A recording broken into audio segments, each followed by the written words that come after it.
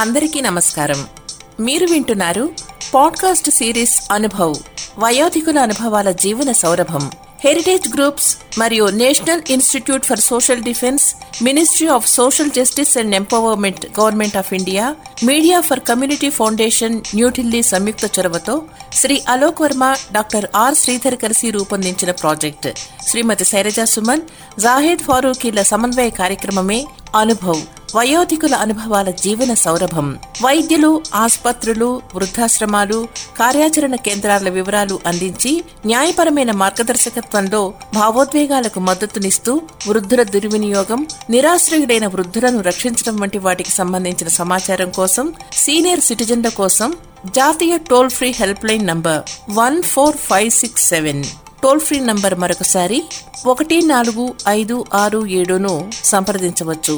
Heritage foundation Hyderabad సమర్పణలో అనుభవ్, వయోధికుల అనుభవాల జీవన సౌరభంలో మిమ్మల్ని ఇప్పుడు పలకరిస్తున్న వారు రిటైర్డ్ ప్రిన్సిపల్ పి. రఘురాం. 55 ఏళ్ల క్రితం కీర్తిశేషులు శ్రీ వాడ్రేవు పురుషోత్తం గారితో మొదటిసారిగా ఆకాశవాణి హైదరాబాద్లో అడుగుపెట్టిన రోజును ఎప్పుడూ నేను మర్చిపోలేను. ఆ రోజు ఎంతోమంది కళాకారులకు నన్ను పరిచయం చేశారు. శ్రీ రావూరి భరద్వాజ గారు, శ్రీమతి శారదా శ్రీనివాసన్ గారు, పాకాల సావిత్రి గారు, టి సీత గారు మొదలగు వారిని అప్పుడే చూశాను.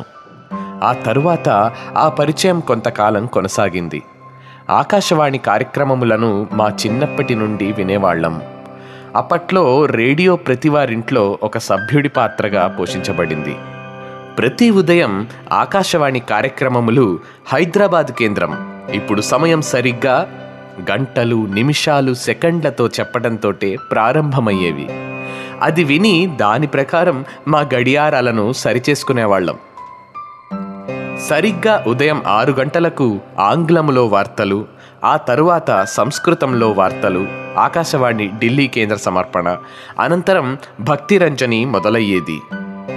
ఈ కార్యక్రమంలో తరచూ భక్త రామదాస్ కీర్తనలు, అన్నమాచార్య కీర్తనలు, నారాయణ తీర్థుల వారి తరంగాలు, లక్ష్మీదేవి స్తోత్రాలు మరియు ప్రతి శనివారం ఉదయం తప్పకుండా వెంకటేశ్వర సుప్రభాతము, స్తోత్రము, ప్రపత్తి, ఆదివారం సూర్యదేవుని ఆదిత్య హృదయం ప్రసారం చేసేవారు. ఇప్పటికీ ఆ 2 నోటికి వచ్చాయంటే కారణం ప్రతిరోజు వాటిని వినడం వలన మనసులో నిలిచిపోయాయి. ఎందరో మహానుభావులలో మా వాడ్రేవు పురుషోత్తం గారు ఒకరు.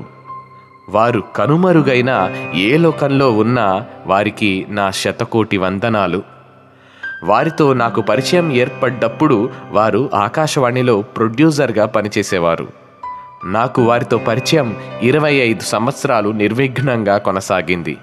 నాకు నచ్చినది ఆయనలో గల నిరాడంబరత, ప్రేమతత్వం, ఉన్నది ఉన్నట్లుగా మాట్లాడడం ఒకవైపు అయితే, మరొక వైపు వారిలో గల కవితా దృష్టి, సాంకేతిక పరిజ్ఞానం ప్రస్ఫుటంగా కనపడేది.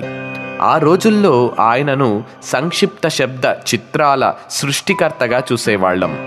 3 గంటల నిడివి గల శబ్ద చిత్రాన్ని ఎటువంటి లోపాలు కనపడకుండా సాంకేతికంగా కుదించి ప్రసారం చేయడంలో వారికి వారే సాటి.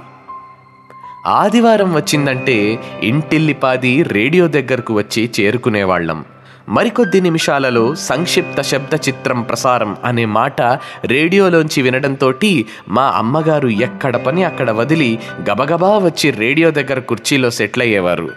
ఆ గంట ఎవరూ ఏమీ మాట్లాడకూడదు, అలా ఉండేది అప్పుడు. రేడియో సంచాలన వాడ్రేవు పురుషోత్తం అనగానే ఒళ్ళు పులకరించిపోయేది. మంత్రముగ్ధులమై సినిమాను వినేవాళ్లం. అప్పుడే గంట అయిపోయిందా అనిపించేది. పురుషోత్తం గారికి ముందు చూపు ఎక్కువగా ఉండేది. ఆయన విజన్ చాలా గొప్పదని చెప్పాలి. ఇక్కడ వారి అన్నగారైన మంచాల జగన్నాథరావు గారి గురించి చెప్పకపోతే ఏదో తప్పు చేసిన వాడనవుతాను. ఆయన ఒక గొప్ప సంగీత విద్వాంసులు. వీణ వాయిద్యంలో వారు సిద్ధహస్తులు. ఎన్నో కచేరీలు చేసి ఎన్నో పురస్కారాలు అందుకున్నారు. వీణ మీద ఎన్నో ప్రయోగాలు చేసి జాతీయంగానే కాకుండా అంతర్జాతీయంగా మంచి పేరును సంపాదించుకోగలిగారు. దానికి పురుషోత్తం గారు ఎంతో సహాయ సహకారాలు అందించేవారు. అన్నగారి కోరిక మీద వారి వీణను ఎలక్ట్రిక్ వీణగా మార్చగలిగారు అంటే వారికి గల సాంకేతిక పరిజ్ఞానం గురించి వేరేగా చెప్పనక్కర్లేదు. అప్పట్లో ఆయన ప్రముఖులు తెలుగులో రాసిన ఎన్నో పుస్తకాలను ఆంగ్లంలోకి తర్జుమా చేసి రాశారంటే వారికి గల రచనా స్మృతి ఎటువంటిదో ఊహించుకోవచ్చు. వారు రాసిన ఎన్నో రచనలు పుస్తకాల రూపంలో ప్రచురించబడ్డాయి. ప్రముఖ వాగ్గేయకారుల స్వర సంపదను తెలుగు జాతికి అందించిన ఘనత ఆ ఇరువురి సోదరులదే. పురుషోత్తం గారు సవ్యసాచి లాంటి వారని మేము అంటూ ఉండేవాళ్ళం. దానికి కారణం వారిలో దాగి ఉన్న అనేక కళలు. నాకు తెలిసినంత వరకు సంగీత పరంగాను, సాహిత్య పరంగాను, సాంకేతిక పరంగాను, ఒక రచయితగాను, ఒక అనువాదకుడిగాను, ఒక చిత్రకారుడిగాను మంచి పేరును సంపాదించుకున్నారు. పురుషోత్తం గారు మా అందరికీ ఒక స్ఫూర్తి ప్రదాత. వారి నుండి ఎన్నో విషయాలను నేను నేర్చుకున్నాను. 75 వసంతాల ఉత్సవాలు జరుపుకుంటున్న ఈ శుభ సమయంలో ఆకాశవాణి మరెన్నో నూతన కార్యక్రమాలతో తెలుగు ప్రజలను ఇంకా అలరింపజేయాలని భగవంతుడిని మనసారా కోరుకుంటున్నాను. రఘురాం పాటిబండ, విశ్రాంత ప్రిన్సిపల్, ప్రభుత్వ సాంకేతిక కాలేజీ.